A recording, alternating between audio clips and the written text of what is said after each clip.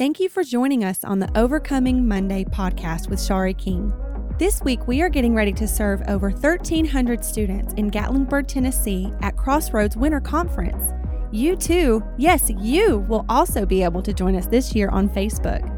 When you search Clayton King Ministries, you will find the live stream right there on the page, starting Friday at 9 p.m. and going through Monday.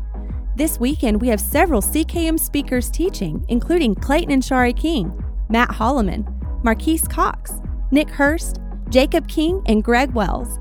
Thank you so much for joining us, and let's get to the podcast. On the final night of camp, my husband, Clayton King, preached a message called How to Outlive Your Life. He shared the story of Stephen, the first Christian martyr who boldly lived for Christ right up to the point of his death. He also told the story of a man from India who converted to faith in Jesus and then watched his family suffer severe persecution for their faith, and how God used their faithfulness to bring some of the persecutors to faith in Christ. We saw hundreds of students and adults respond to a call to ministry after this message. I know you'll love it, so let's get started. Jesus, we thank you that you poured out your love in such a way that it moves our hearts when we think about it, when we sing about it, when we read about it. And then it blows my mind that we have the ability to move your heart. That it was love that motivated you to rescue us. If you didn't love us, you would have allowed us to die. And that when we worship you now, it moves your heart. When we honor you and glorify you and lift you up, that moves your heart. And that blows my mind, but it also makes total sense, because when my wife tells me she loves me, when my children encourage me, that moves my heart. And me being an earthly father who is imperfect, having my heart moved by my children is just a reflection of your image, because you're a perfect father who loves all your children with a perfect love. So when we tell you that we love you, obviously that moves your heart. Thank you for the lyrics to this song and the truth from Scripture that it reflects. I pray tonight that our obedience to your word will move your heart as well, and that our hearts will be stirred to outlive our own life. Show us tonight how to outlive our own life. In Jesus' name we pray. Amen. Amen. Give the Lord a round of applause. You can say amen or shout or give a high five or whatever you feel like doing. All right, so hey, tonight is the last night. I'm not holding anything back tonight. Is that okay with y'all? And I want you to get excited. I want you to say amen. You can laugh. You can shout. I want to hear you. I want to feel y'all tonight while I'm preaching. Okay, there we go. Just checking to make sure y'all are still with me. If you've got your Bibles, I'm going to be in the book of Acts. You can go ahead and turn there. We're going to be in Acts chapter 6 is where we're going to start. So as you take notes, I hope you will write this down. It is the title of our message tonight, How to Outlive Your Life. I'm going to tell you how to do it. I'm going to tell you how to outlive your own life. I'm going to tell you how you can live your life in such a way that when you're dead and your soul is with God in heaven, your legacy will outlive you, because it won't be a legacy about you. It'll be a legacy about Jesus. That's what we're going to talk about tonight. So when I see the word outlive, I think about one of my favorite TV shows, Survivor. Do we have any Survivor fans? I love that show. I think they've had like 40 or 41 seasons now, and their motto is outwit, outplay, outlast. And the first Survivor that ever happened, it was the very first what they would call reality TV. before most of y'all were born. They take all these people and they put them on an island out in the middle of nowhere in the South Pacific. And they put them in tribes and they have to compete against each other. And I think there's 20 people when it starts. And every single episode they vote somebody off the island and that person has to go home. And the last person left wins $1 million. And the only way they can make it to the very last episode where they are going to win the $1 million is they have to outwit, outplay, and outlast all of their opponents and everybody else in the game. And they lie and they steal and they cheat. Some people try to play the game without doing those things. Other people are just dirty. I'm talking like the mafia. And it's one of the most amazing shows because it really does delve into human nature. Outwit, outplay, outlast. But it's funny, there's never been a show that tells you how to outlive. How do you outlive your own life? I mean, you're a teenager, you're probably not thinking a whole lot about that right now because, you hear people my age talk about eating healthy and you're like, I don't see the point because Krispy Kreme donuts are delicious. And see, what you've got going for you right now is called metabolism. It's your friend now, but one day it will leave you and it will never come back. No matter how many vitamins or supplements you take or how much coffee you drink, right? Yeah, when I was a kid, this girl used to wear a T-shirt to our high school. I guess I was 11th grade. And this girl, she was always wearing ironic T-shirts. And the T-shirt said, a moment on the lips, eternity on the hips. And I asked her one day what that meant, and she was like, well, what do you think it means? It was about what you eat, because if you eat bad things, you die sooner. We're kind of obsessed with living longer as Americans, and we should be. Every summer, I try to fast from something during camp. I try to fast, I try to give up something so that it reminds me to pray. Like the one thing I give up, when I crave it, I remember to pray. This summer, I'm not drinking any soda. No diet soda, no Coke, no Dr. Pepper. I saw all that Dr. Pepper zero sugar today in the cafeteria, in the cans, in the big buckets of ice. And I was like, I want all of that. But I did not. I did not. I resisted it. I rebuked it in the name of Jesus. And some of y'all did not. Some of y'all were drinking it in front of me, and I was so angry at you, but I've forgiven you. You didn't know. Point is, we make these decisions. I went to the gym today. I'm 48. I'm not as good as I once was, to quote that Bible scholar, Toby Keith. And so today, because I want to live a long life, I went to the gym today and I rode 22 miles and burned 700 calories on a bike that didn't go anywhere. I literally rode a bike 22 miles, but it did not move an inch. It just stayed in the same spot. Also, I sweat more than any human being on planet Earth. You think you sweat more than me? You think you sweat more than me? You think you sweat more than me? You think you sweat more than me? You're all wrong. I sweat more. Okay, I don't know. I can't prove anything. You think you sweat more than me? Let's go. No, I'm just kidding. I don't have time for that. So I'm not talking, listen, I'm not talking about diet. I'm not talking about eating more kale. I like kale. It's good for you. I'm not talking about going to a plant-based diet.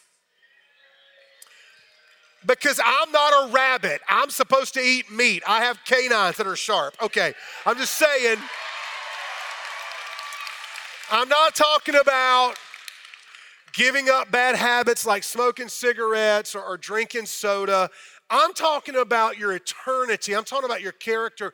I'm talking about your commitment to Christ. All week we've talked about what it means to be reborn. And when I started working on the book Reborn, the story I'm going to share with you tonight and the character we're going to look at tonight was one of my primary motivations to write this book, because I've been preaching this story about this guy for over 25 years. He's my favorite New Testament character. His name was Stephen. And Stephen was the first Christian martyr. And a martyr is simply someone who dies for a cause they believe in. Now, lots of people in the Bible had died they're recorded there. Everybody in the Bible eventually died, but Stephen is the first person in the New Testament that dies because he's a Christian. He is murdered, and we're going to see the story unfold.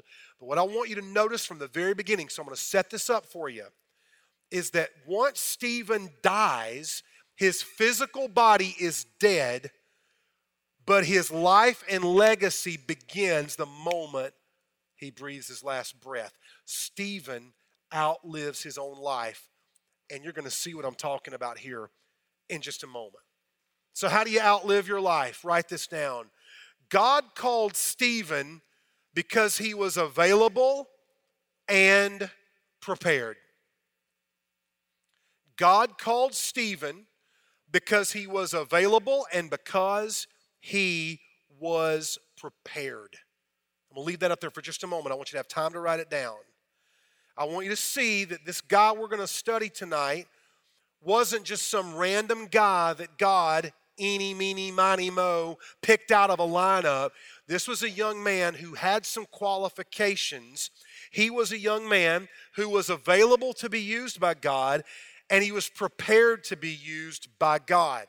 Thursday night at Crossroads is traditionally a night where we see a lot of students surrender to a call to ministry in their life. Not many churches give invitations for students to surrender to ministry anymore. Not many churches, and I'm not saying this as a criticism, it's just an observation, and Lifeway and Barna have proven this. Pastors and youth pastors aren't extending invitations and preaching sermons like they did 30 years ago, and I'm not saying you don't, but overall, we're not teaching and preaching and talking about God calling people into ministry, and as a result, there is now a huge gap in our churches. Churches can't find senior pastors. Churches can't find youth pastors. Churches can't find worship pastors because there aren't as many young people your age saying, I feel like God's calling me into vocational ministry. And then there aren't cultures built in churches to take you and train you and teach you what it means to be called to ministry. This is a story about a young man who was called to ministry by God, and we're going to see what kind of ministry he was doing, and then we're going to see the surprising way that his life ended and the kind of ministry that was birthed out of his death. So let's look at Acts chapter 6, verses 3 through 8. I'm not going to read the whole story of Stephen's life, but I'm going to pick the best parts, or the highlights, I should say, for our time tonight. So here's what's happening in Jerusalem. The church is growing like crazy, and there are some women, some older women whose husbands have died, and the church was feeding these women because they didn't have jobs and they didn't have anyone to take care of them. As the church grew and more people began to get saved, there's greater need in the church. And so the apostles, their job is to preach the word, teach the word, and pray. So they had to pick from among their church other people who had abilities to do things like distribute food and like do works of service. That's where we pick up the story in chapter 6, verse 3. Brothers and sisters, select from among you 7 men of good reputation, that's important, full of the Spirit and wisdom, that we can appoint this duty to. But we will devote ourselves to prayer and the ministry of the word. This proposal pleased the whole company. So they chose Stephen, a man full of faith and the Holy Spirit. Don't miss that. He was full of faith and he was full of the Holy Spirit. There were some other people that they chose. Philip, Prochorus, Nicanor, Timon, Parmenas, Nicholas, a convert from Antioch. They had them stand before the apostles who prayed and laid their hands on them. So the word of God spread. The disciples in Jerusalem increased greatly in number, and a large number of priests became obedient to the faith. Keep that up there for a second. Notice this. When everybody was doing something that they were gifted to do, the church began to grow. when people figured out what their spiritual gift was, when the leadership in the church empowered the church to do ministry, they began to grow. People began to get saved. People began to come and join and hear the gospel. And even the Jewish priests who didn't believe Jesus was the Messiah up until that point, they start trusting in Jesus. They start converting to faith in Christ. They join the church. For a Jewish priest in the first century, just days after Jesus has been raised from the dead, weeks after that, for a Jewish priest to convert to faith in Jesus was like almost blasphemous to the Jews. As a matter of fact, I'll say it was blasphemous. So verse 8 tells us, now Stephen, full of grace and power, was performing great wonders and signs among the people. That's our introduction to Stephen. That's what I mean when I say that God called Stephen, because Stephen was available and Stephen was prepared. He was full of the Holy Spirit. He was full of wisdom. He did great works among the people. He was full of grace. That means he was kind to people. Some of the things that we know about Stephen from the little bit we read here in Acts chapter 6, he was respected. Can I ask y'all a question? Do people respect you at your school? Don't answer me out loud. Don't answer me out loud, because I don't know that any of us really know fully or can really be honest. But I would much rather, can I say something to you? If I were you, I would much rather people respect me for who I really am than to like me for who I pretend to be.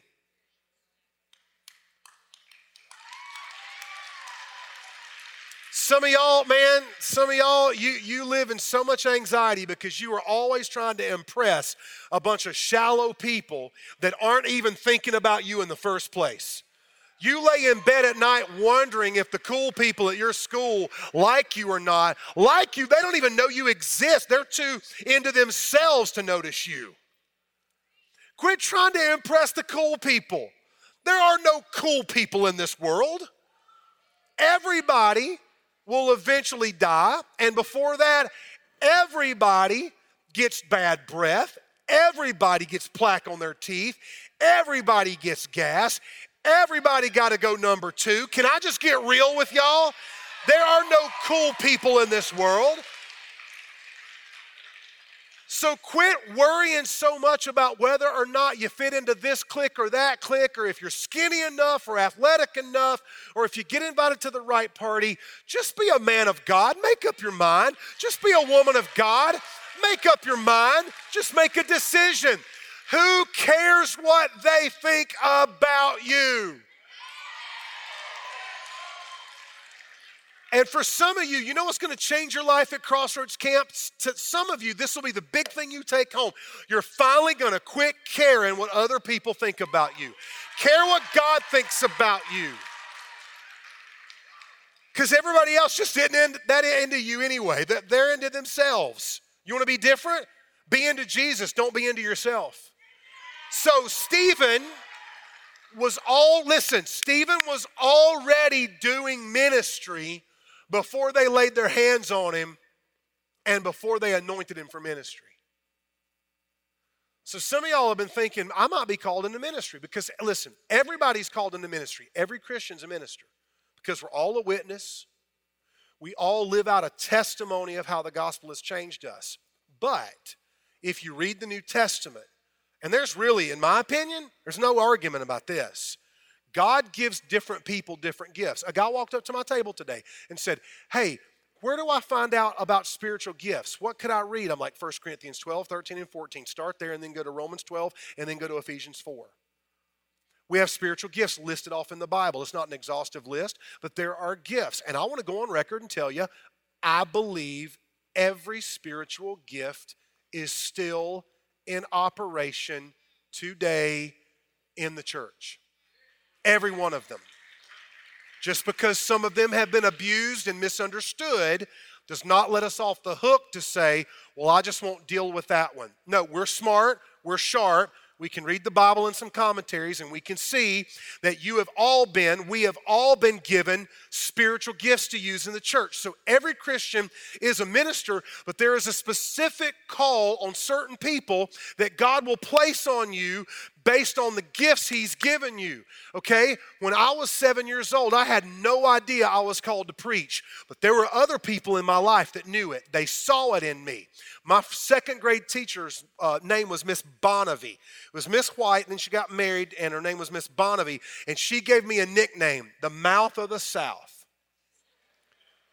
And it kind of hurt my feelings, but it kind of also made me want to talk more because I'm that kid. And what she didn't know when I was in the second grade until the end of my second grade year is I talked all the time. I was always loud. I was the first one to answer the question. I was always trying to organize kids at recess. I was always trying to stack my team so we could demolish the other team at kickball. And then finally, in second grade, Miss Bonnevie said, I know what your deal is. You're going to be a preacher. And she called it out of me.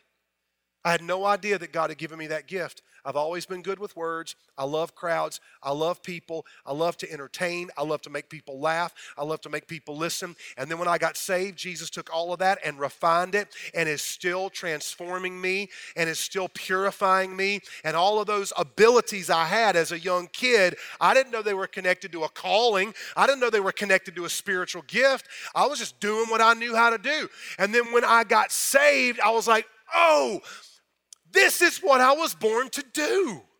I hope y'all can tell. I've been doing Crossroads 26 years. I was here the first night, and I'll be here until Jesus calls me home.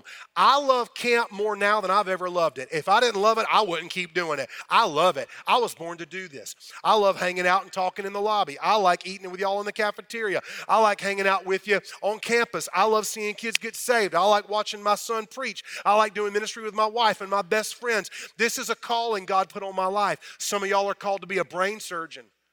We've got a friend who was in 9-hour brain surgery yesterday, a youth pastor that some of us know. 9-hour brain surgery.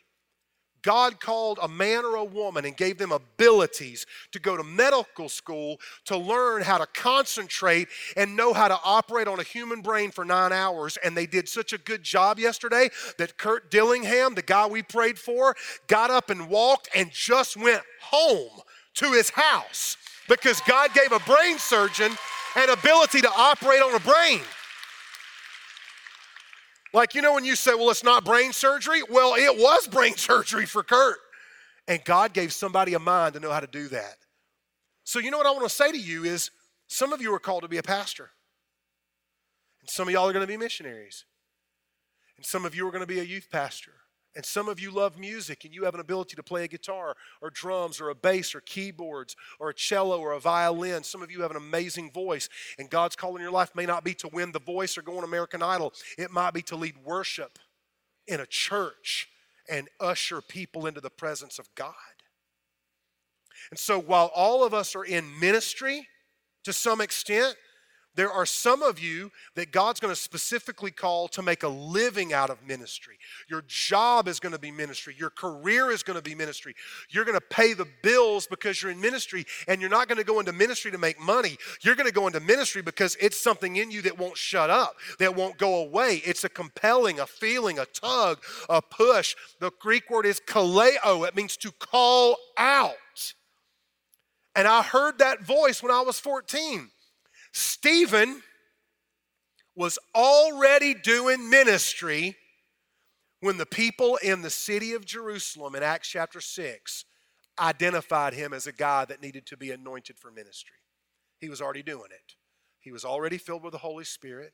He was already filled with wisdom. He was already full of grace. That means he was kind to people. He was nice to people. And I just want to call it out for some of you because my pastor did this for me. Wilk Skinner did this for me. He's with Jesus now in heaven. But Wilk Skinner used to say to me, Clayton, have you ever felt called to preach? Because I can see the gift in you. My grandmother, who died when I was 7, she used to always say, you are going to be a preacher or a politician. I don't know which one, but you're going to be one of two because you got that gift. And I'm glad God didn't call me to be a politician because I think I would have get assassinated first day in office because I can't keep my mouth shut. I just say what I think too much. So I want to just ask some of you right now before I move on to point number 2. Have you been feeling it? Now, don't answer me out loud. This is between you and Jesus. Have you been stirred up at some point? Like when you go to church and your pastor's preaching, does that excite you? You're sitting there and you've got your Bible and your notebook and you're taking notes and your pastor's preaching and you're like, I could see myself doing that. Now, it's not just like a good idea, but you feel like it might be coming from like your spirit, like the Holy Spirit inside of you who lives in you. Maybe every time a missionary comes into your church and shows a video, or every time you come to Crossroads and we show clips of places we've gone overseas, maybe you love to travel, maybe you like international food, and you've always wanted to go somewhere and live in another country, or you just love that kind of multicultural lifestyle and you've dreamed about it. It might not be that you just love to travel. Maybe there's a gift that God put in you and a calling that hasn't fully developed yet, and God might want you to live in Guatemala next week. Saturday night. I was thinking it was next weekend. Saturday night, 2 Crossroads alumni, 2 staff that worked for us for years. Rachel was our female staff leader for years and years and years, and now she's a public school teacher, and so is her husband, and they've got a big family. I think they've got three kids, and they are going to be moving to Guatemala, and they're going to be serving with the ministry that we support in Guatemala, and there's a party for them Saturday night to send them off and to support them and bless them as they go to Guatemala and like move their family there for a season to be missionaries. Years and years ago, before they even knew about this ministry in Guatemala, the Spirit of God began to stir in them. But you know what? They were already doing ministry. They were doing it in their public schools. They were doing it in their community. They were doing it at their church. So when Rachel and Brandon Loftus go to Guatemala, we're going to celebrate that. But can I tell you what Rachel and Brandon Loftus do every single Sunday at our church? Every single Sunday at our church. Before they were ever missionaries to Guatemala, you know what they were doing? They were out in the parking lot, greeting people as they pull in. On the coldest day of the year in January, 12 degrees, they're out there bundled up with a toboggan on their head, greeting people and helping park cars. On the rainiest day of the year, when it's a torrential downpour, they're out there in the parking lot with a raincoat on, waving at people and telling them where to park. On the hottest day of the year, 100 degrees in July, they're out there sweating through their clothes, waving at people and telling them where to park. That's what Stephen was doing. Stephen was serving. Stephen was doing things that he thought nobody saw. And because he was available and prepared, they anointed him for ministry. Now I'm going to give you number 2. The Holy Spirit gives you boldness in the face of fear. If you want to outlive your life, you're going to have to be bold. And the Holy Spirit can give you boldness. Because Stephen's story is about outliving his own life. When he met Jesus, he was reborn. The thing about being reborn in Christ is if you're born again, you never really die. You will physically die, but you will be raised again and resurrected at the last day. Stephen had boldness in the faith of fear because he was filled with the Holy Spirit. Let's look at verse 9. Acts chapter 6, verses 9 through 15. Opposition arose, however, from some members of the freedmen's synagogue composed of both Cyrenians and Alexandrians, and some from Cilicia and Asia, and they began to argue with Stephen, but they were unable to stand against his wisdom and the Spirit by whom he was speaking. Do you see that? Now, it says in verse 11, then they secretly persuaded some men to say, we heard him. Who? Stephen. We heard him speaking blasphemous words against Moses and God. They stirred up the people, the elders and the scribes, so they came and they seized him. They took him to the Sanhedrin. They also presented false witnesses who said this man never stops speaking against this holy place and the law. For we heard him say that Jesus of Nazareth will destroy this place and change the customs that Moses has handed down to us. And all who were sitting in the Sanhedrin looked intently at Stephen, and they saw that his face was like the face of an angel. Wow. So when Stephen begins to do ministry, when Stephen begins to proclaim the gospel, he doesn't get applause. They don't throw him a parade. They don't bake him a cake. They don't give him an award. They don't give him a card that everybody signs. They actually get angry at him and they begin to argue with him, but he was bold even in the face of fear. And guess what the people saw in him? They saw the Holy Spirit. I was telling somebody this today. When I went to the YMCA, I was leaving. There's a lady that works at the YMCA named Donna and another young lady that Jacob knew from previously at our church. And they were talking about Jacob preaching last night. And I want to tell you what I told them at the YMCA today. When Jacob and Joseph moved from homeschool to public school, they came to me and Shari and they said, we feel like God is calling us to go to public school, to be a witness for the gospel. Because all the kids in our homeschool co-op are saved. And I'm going to tell you, we loved homeschool. It was hard, but if you ever want to see homeschool and what it's all about, just Google, don't do it now. I forbid you, don't do it now. Later, Google homeschool world domination.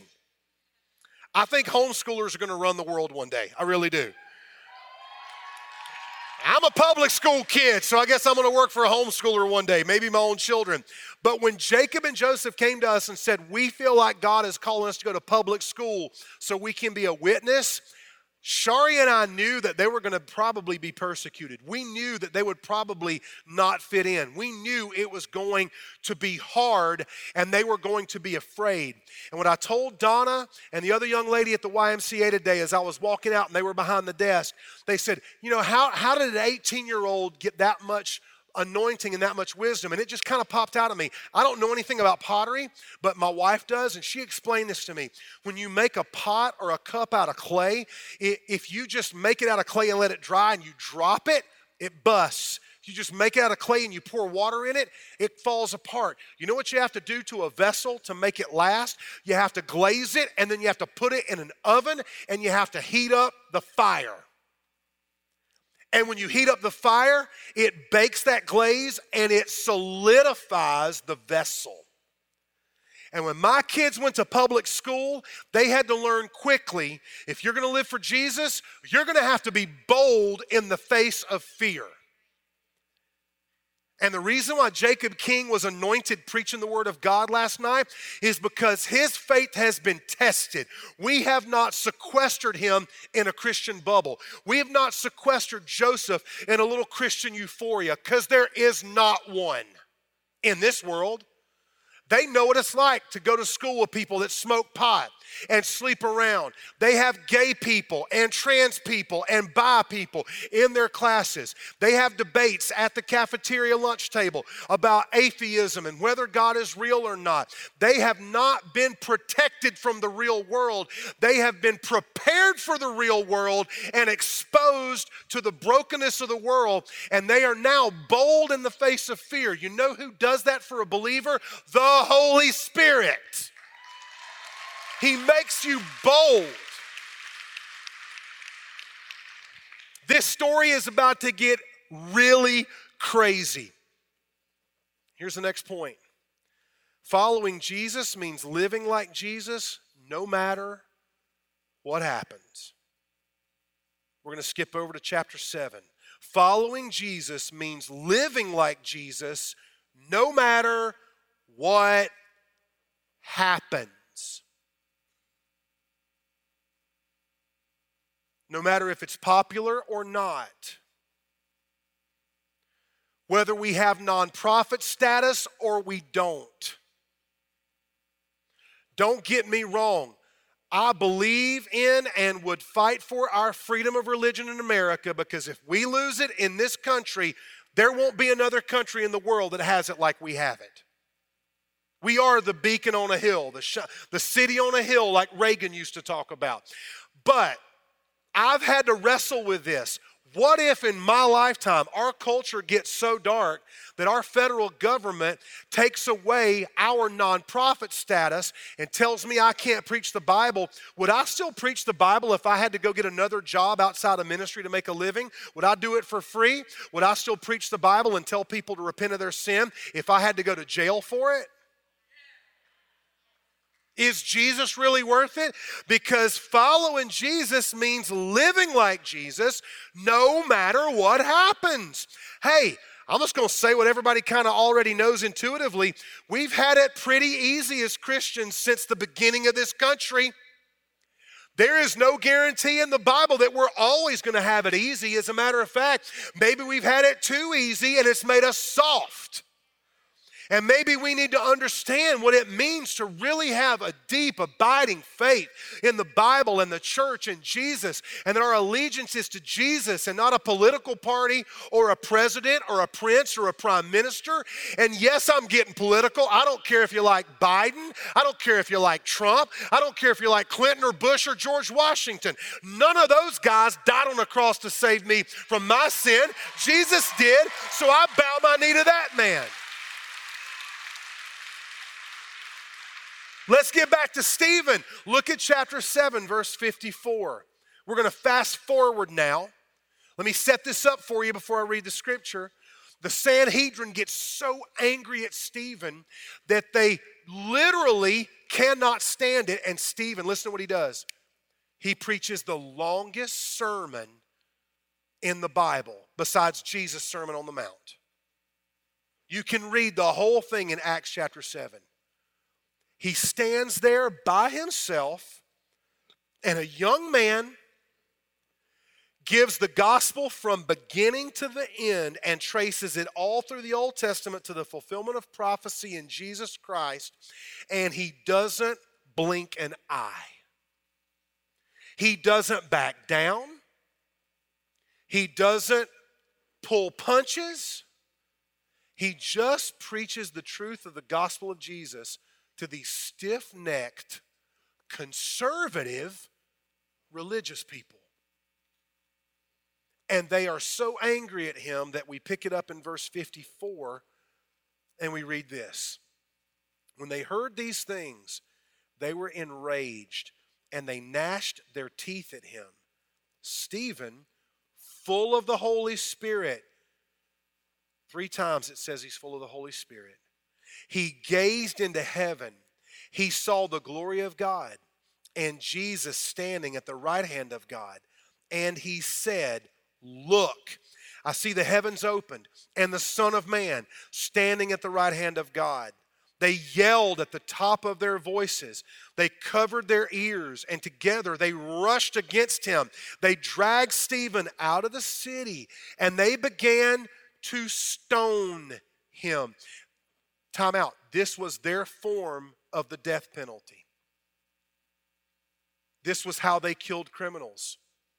They just simply picked up large stones and they threw them at a man until he was dead. Sometimes they would push someone over the edge of a small cliff and they would stand at the top of the cliff and throw stones on top of them and they would crush them under the weight of those stones. They dragged Stephen outside the city and they began to stone him. And the witnesses laid their garments at the feet of a young man named Saul. While they were stoning Stephen, he called out, "Lord Jesus, receive my spirit." He knelt down and cried out with a loud voice, "Lord, do not hold this sin against them." And after saying this, he died.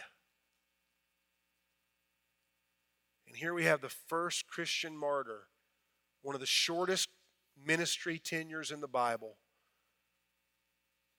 How do you outlive your life when you get killed for Jesus? Well, remember what I said, following Jesus means living like Jesus no matter what. Do you guys notice as Stephen dies what he does?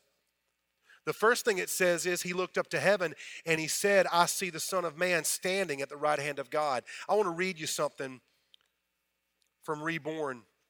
I want to make sure I say it right.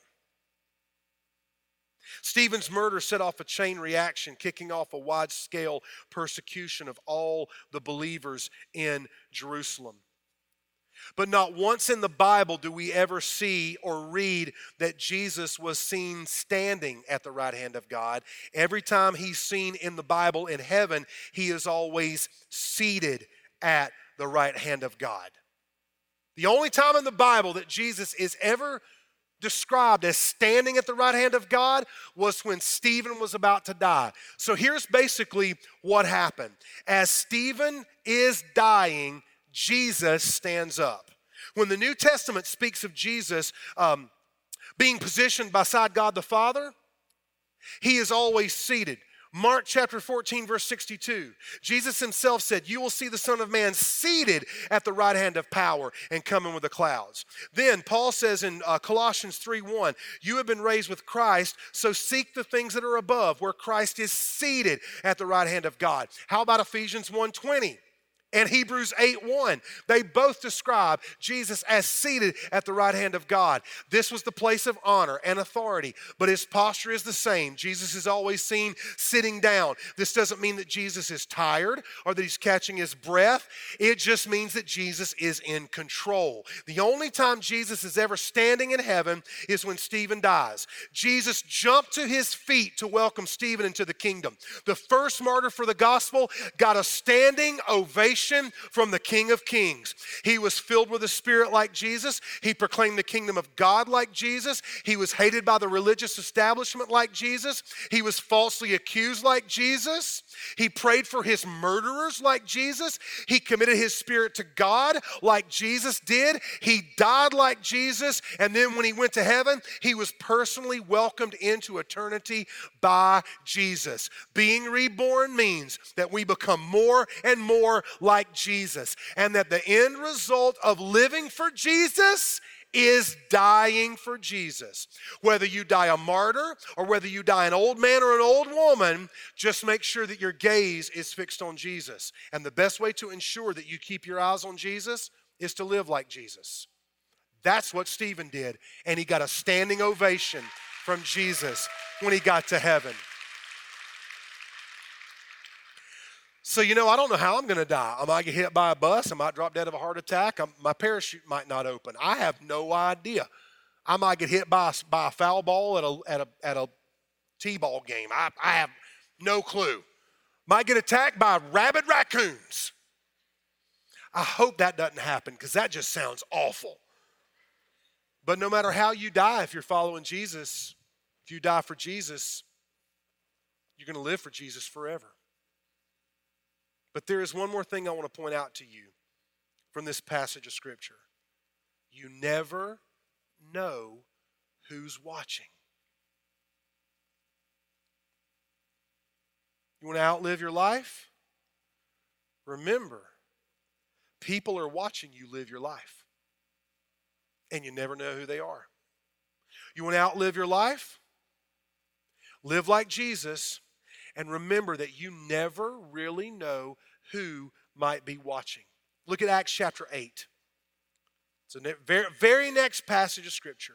In Acts chapter 8, we see a man whose name we have already once read. Remember what we just read in chapter 7? Saul was there. Look at chapter 8, verse 1. Saul agreed with putting him to death. On that day, a severe persecution broke out against the church in Jerusalem, and all except the apostles were scattered throughout the land of Judea and Samaria. Devout men buried Stephen, and they mourned deeply over him. Saul, however, was ravaging the church. He would enter house after house, drag off men and women, and put them in prison. Saul is mentioned by name 3 times at the death of Stephen. 3 times. He was watching. But he wasn't just watching, y'all. Listen, this is a little known fact. Saul was responsible for killing Stephen. He's the guy who had him arrested. He's the guy who brought charges against him. And the way we know, because the people who stoned Stephen that day laid their outer garments at the feet of Saul. That was a Jewish tradition. You may remember the story about the woman who was caught in adultery and they drug her before Jesus, and the same religious leaders, probably literally the same exact men who killed Stephen, by the way, same men. They drug her before Jesus and they said, the law of Moses says that this woman has to be stoned. We caught her in the act of adultery. And Jesus said to them, whoever among you is without sin, cast the first stone. Jesus is referring to a Jewish tradition, a legal precedent, that whoever charged a person with a crime punishable by death, they had to throw the first stone. This wasn't just words, this actually meant something. So whoever, just imagine this, whoever brought Stephen before the Sanhedrin and said, this man's blaspheming God, we need to kill him. And the Sanhedrin said, yes, he's guilty. Now you throw the first stone because you're the person that accused him. Saul did that. Saul cast the first stone. And then he backed off. And according to legal precedent and Jewish tradition, everybody else picked up stones to throw after they had taken off their outer garments, their coats, and laid them as a witness at the feet of Saul. Saul killed Stephen. And Saul's going to kill more Christians. He's going house to house, dragging them out in the middle of the night. He's putting them in prison. If he killed Stephen and got away with it, now he can go to Damascus and get away with it. And just a few chapters later, this same Saul is going to Damascus to arrest more Christians. And he meets Jesus. Jesus appears to him and talks to him. And Jesus confronts him. And he calls Jesus Lord. And Jesus calls him to preach the gospel to the Gentiles. Watch this. God called Stephen to ministry. And that ministry led him to proclaiming the gospel and then dying. While he's dying, his murderer is watching. And he hears this guy, instead of cursing his killers, he prays for God to forgive them. Wait a minute, that's exactly what Jesus did. What makes a person pray for their murderer while they're being murdered by their murderer?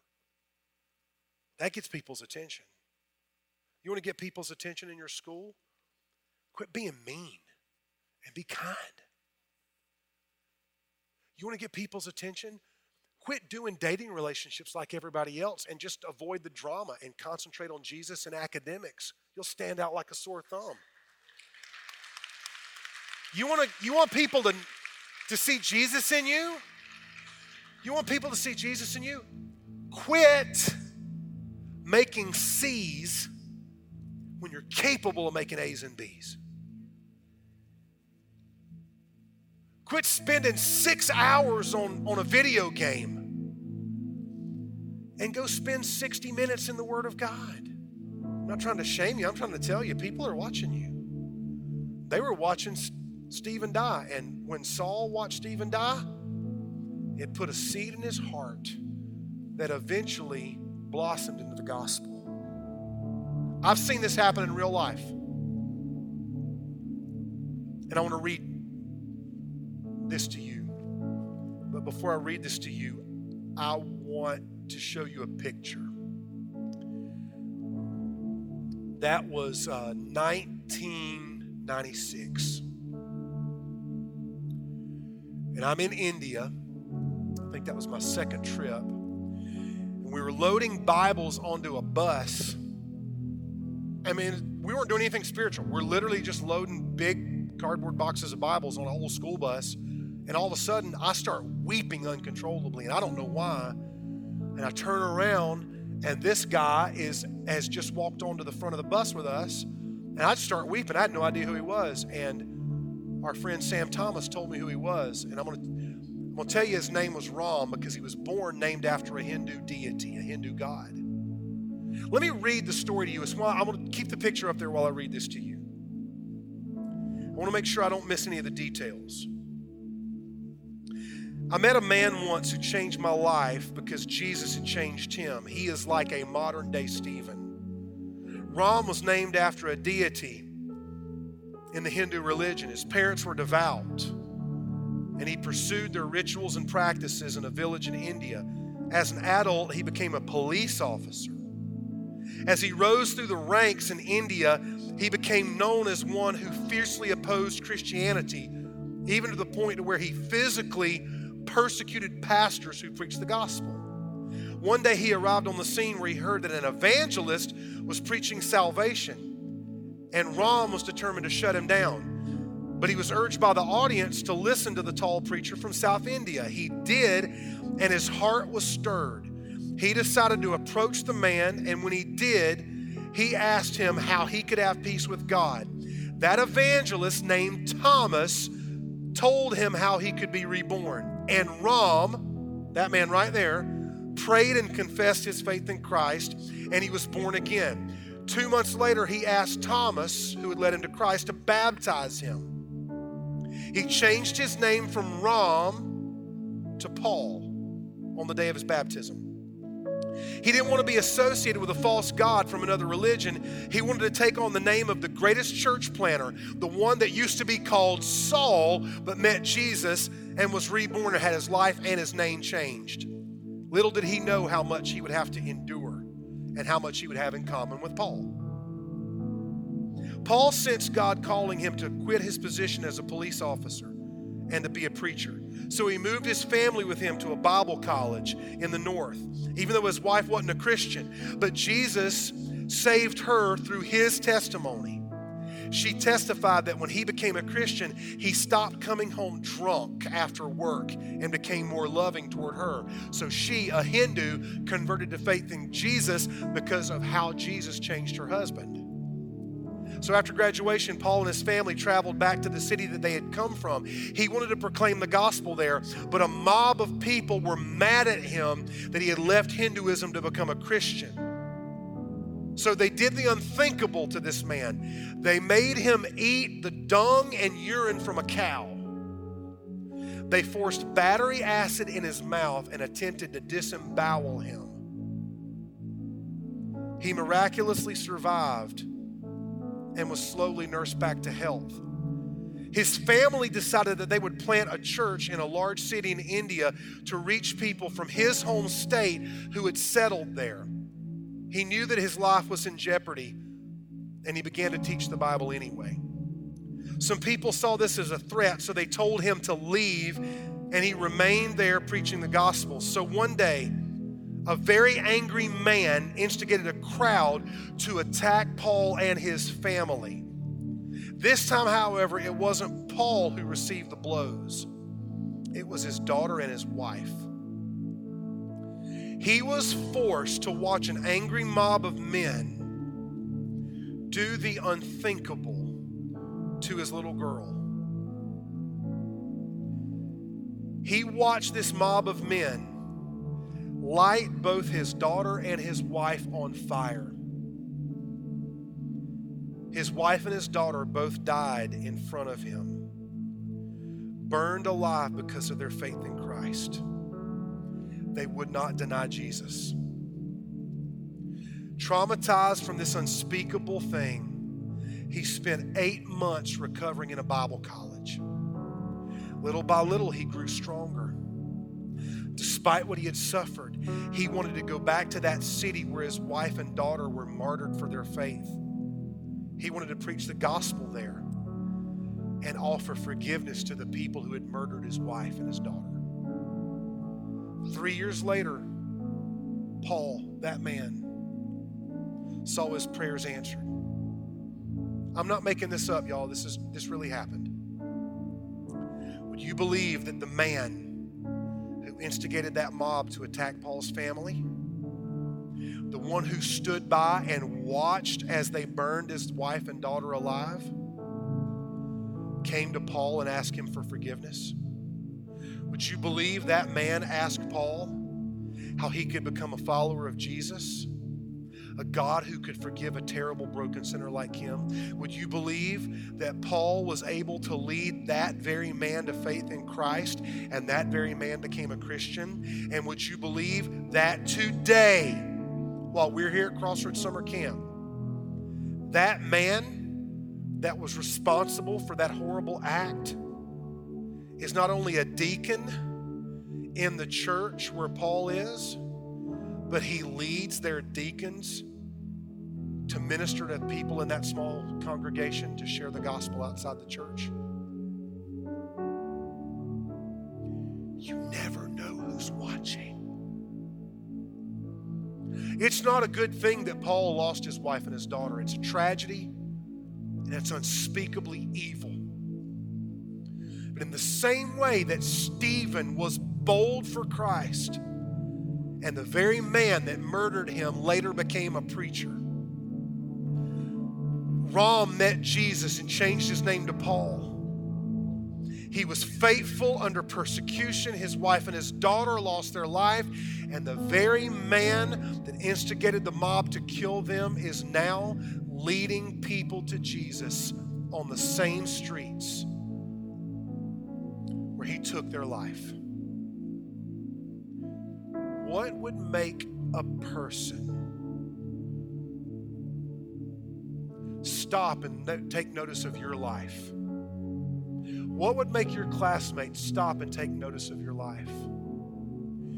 You can't be like the world and do everything they do and listen to all the music they listen to and date like they date and cuss like they cuss and joke like they joke and tell racist jokes or sexist jokes. You can't make fun of girls. You can't mistreat people. You can't shun people. You can't make fun of people that have physical or emotional or mental challenges. We can't live like the world and look like the world and ever expect the world to take Jesus seriously. So what I want to tell you tonight is you have the boldness of the Holy Spirit in you. Be different, stand out, be kind, be generous, put other people first. Talk about Jesus, speak up in class. Don't let the angry mob shut you down. Even if it becomes illegal, choose now that you will follow God and not man. Choose now that Jesus is worth it. Choose now that you will pay any price. And that is how you will outlive your life, by living it for Jesus and not for yourself. So I'm going to ask you to close your eyes and open your hearts to the Lord.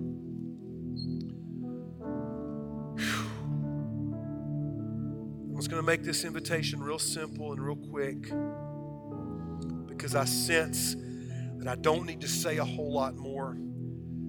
This is not an invitation for everybody, and I don't want anyone to feel less than or embarrassed if you don't feel called to full-time ministry. Because all of us are in ministry, but I believe that some of you have been feeling it already. You've been wrestling with it. Maybe you've thought about it. Maybe people have spoken it over you. But there's just something in you that's pulling and tugging and speaking and nudging, and you just know. You don't know what it is, but you know that God has called you to vocational ministry.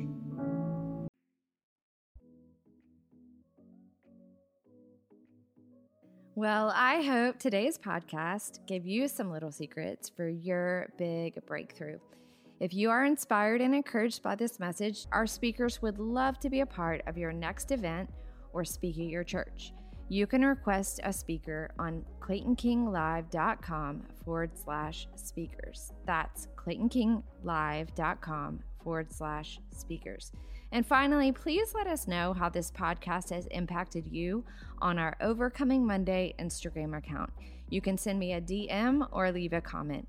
Thanks for listening. I hope I've given you something to overcome your Monday.